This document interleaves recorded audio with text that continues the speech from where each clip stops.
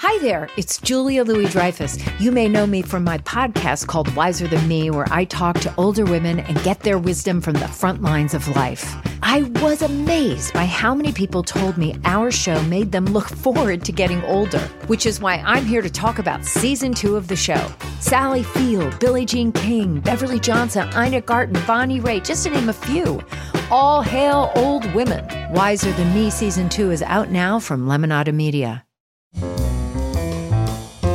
This is Merriam-Webster's Word of the Day podcast for Sunday, January 8th. Brought to you by the new Merriam-Webster's Advanced Learners English Dictionary, designed for students and teachers of English as a second language. Learn more at learnersdictionary.com.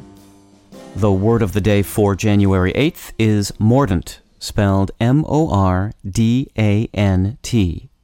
Mordant is an adjective that means biting and caustic in thought, manner, or style, incisive. It can also mean, more generally, burning or pungent. Here's the word used in a blog post by Adam Gopnik at The New Yorker Online. These letters show the tender, funny, love-hungry side of Philip Larkin that, in the poems proper, are always in tension with the mordant stuff. The etymology of the word mordant certainly has some bite to it. That word, which came to modern English through Middle French, ultimately derives from the Latin verb mordere, which means to bite. In modern parlance, mordant usually suggests a wit used with deadly effectiveness. Mordere puts the bite into other English terms, too. For instance, that root gave us the tasty morsel, meaning a tiny bite.